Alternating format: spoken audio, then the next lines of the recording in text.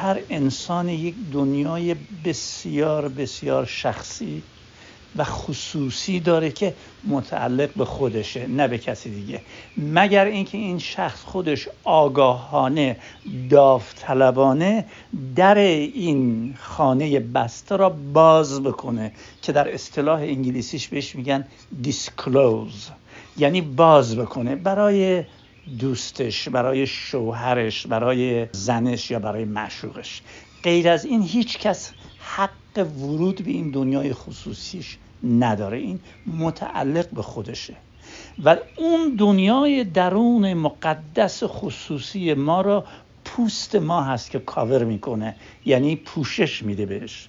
و اگر این پوست شکافته بشه، به نظر میرسه که در روح انسان این احساس به وجود میاد که بدون اطلاع من و بدون خواست من این پوست شکافته شده و دست غیر به این دنیای خصوصی من رسیده و این هست که این دردآورترین احساس خصوصی یک انسانه که بهش تجاوز شده.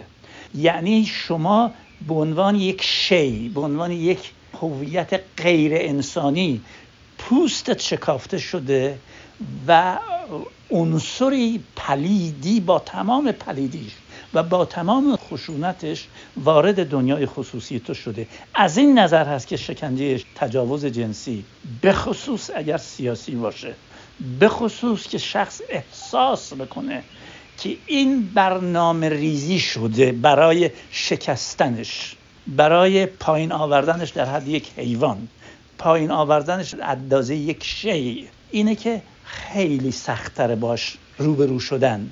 آقای طالبی، وقتی که میگید بسیار دردناکه این پوست شکافته بشه، وقتی از کلمه پوست استفاده میکنین، آیا منظور پوست جسمانی هست که در مورد ریپ این اتفاق میتونه بیفته، واقعا تجاوز، یا اون بخش تجاوز روحی، یعنی به اون اراده و اختیار و بخش خصوصی وارد شدن، روحیشو میگین یا جسمانیشو؟ این بستگی داره که اون شخصی که مورد شکنجه شده سنش چیه، درکش از خودش چیه، احساساتش چطوره. ممکنه هر دوتاش باشه. وقتی که پوست شکافته میشه یعنی پات میشکنن، بر اثر شکنجه زخمی میشی. من داشتم این را در زندان، اینقدر زده بودن به پام که پام ورم کرده بود و با زانو میرفتم توالت. میدونید؟ بنابراین بستگی داره که اگر شخص اینقدر حساسیت داشته باشه به هم زنها و مردها، جوانها. اتفاقا میخواستم سوال بعدیم این هستش که تعرض جنسی بر دختر و پسر آیا یکسانه یا زن و مرد یا جنسیت‌های مختلف یکسانه؟ باید عرض بکنم که مجبورم این حرف رو بزنم. وقتی که شما از تعرض جنسی به یک جوان پسر یا دختر میگید، باید بذارید تو قالب اون فرهنگ و خانواده و برداشتشون از مسئله جنسیت و چگونگی زندگی آینده با این تجاوزهای جنسی. برای پسر خیلی مهمه، چرا که مردانگیش زیر سوال میره اگر بهش تجاوز بشه. در حقیقت این احساس میکنه که دیگه مرد نیست. مرد در جامعه فرهنگ ما فاعل تا مفعول. درست میگم یا نه؟ و اینه که برای یک پسر ممکنه بسیار تکان دهنده باشه و همچنین برای دختر که من دست ناپاک به من خورده و این سیکرت، یعنی این سیکرت یا این تقدس که من دارم به وسیله یک دست پلید مورد تجاوز قرار گرفته و من زندگی آیندم زیر سواله. بنابراین هر کدوم این دختر و پسر جوان نوع برداشتشون نسبت به تجاوز جنسی ممکنه متفاوت باشه، ولی ممکنه اثرات روانی و این ترامای جنسی که بسیار بسیار عمیقه و تمام دستگاه فکری و اعصاب و روان و دستگاه هاضمه و همه چیز رو هم تحت تاثیر قرار میده و اعتقاد دارم که به نوعی بستگی داره به برداشت اون شخصی که شکنجه شده.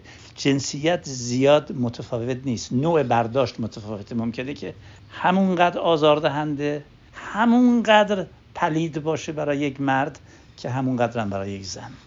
بنابراین میتونه روی آدم‌های مختلف صرف نظر از جنسیتشون تأثیرهای متفاوت یا اندازه تأثیر مختلف یا در بلندای مدت اثرش ماندگار بودن یا قابل ترمیم‌تر شدن زودتر دیرتر.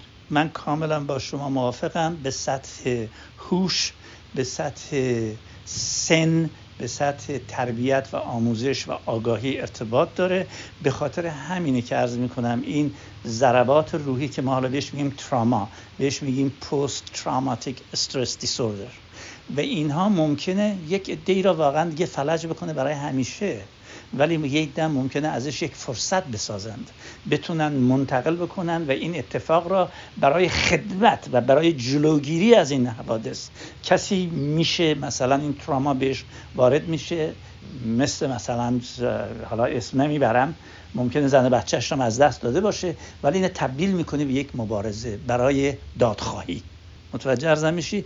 بنابراین اینطور هم نیست که حتما این تراماها انسان را به طور کامل از بین ببره. ممکن یک وسیله باشه برای رشد، برای شکوفایی، برای خدمت به هم نوع.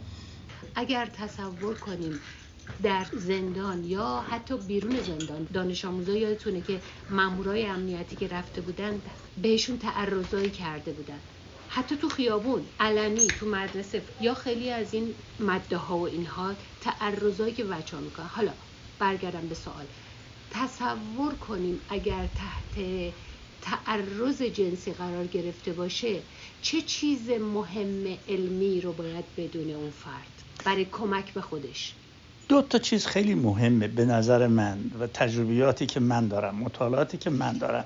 1، اگر شخص احساس بکنه که این با برنامه‌ریزی این اتفاق افتاده، یک قدرتی میخواد، یک تشکیلاتی میخواد قدرت خودش رو بر انسان حاکم بکنه و این برنامه‌ریزی حساب شده هست، سیستماتیک، دردش خیلی بیشتره، چون تبدیل میشه به یک به اصطلاح پاور استراگل، یعنی قدرت، مسئله قدرت مطرح میشه، اثرش خیلی بیشتره.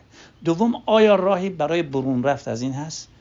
به طور قطع اولین کار اینه که نباید نگه داشت تو خودش. اون شخص باید این را برون بریزه، باید تخلیه بکنه. یکی از مهمترین چیزهایی که ما در ایران الان باش روبرو هستیم اینه که خانواده ها فکر نکنن تقصیر پسرشون، تقصیر دخترشونه. تو فعالیت سیاسی کردی این اتفاق افتاد. نه، این حقشه که فعالیت سیاسی بکنه. انسان اجتماعی است.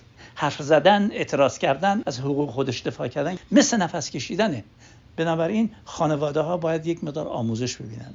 وظیفه شماها که وسایل ارتباط جمعی در اختیارتون هست خیلی بیشتره که احساس نکنن که این تقصیر دخترشونه، تقصیر پسرشونه، چرا فعالیت سیاسی کردی. نه، باید بگن که این کار غلطه، این کار وحشیانه است، این کار انسانی نیست، این کار دینی نیست، با هیچ چیزی جور در نمیاد. 1. 2 هم حمایت بکنن از مظلوم، از کسی که ما میگیم که ویکتیمایز شده، یعنی قربانی. حمایت بکنیم که این بتونه باز بکنه. اگر نمیتونه حرف بزنه، کمک کنیم بنویسه، کمک کنیم ضبط کنه برای خودش این خاطرات رو. اون کسی که اومد کی بود، کی اومد، چه ساعتی، در چه وضعیتی، چه قیافه‌ای داشت، چه حرفی زد، اینا رو ضبط کنه برای خودش نگه داره تا یواش یواش بتونه این رو برای مادرش، برای پدرش، برای برادرش، برای خواهرش، برای دوستش، برای شوهرش، برای زنش بیان بکنه که این اتفاق برای من افتاد. برای تاریخ و پیش از هر چیز پیش یک متخصص احتمالاً. 100%. اولین کسانی که کمک میکنن چارچوب خانواده است. بعد این خانواده لازمه که آموزش ببینن که کافی نیست این خدمت‌های خانواده، اینا باید به یک متخصص کمک بگیرن، یک رواندرمان پخته که به تاریخ ایران آشنا هست، به فرهنگ ایران آشنا هست، به زبان اینها آشنا هست.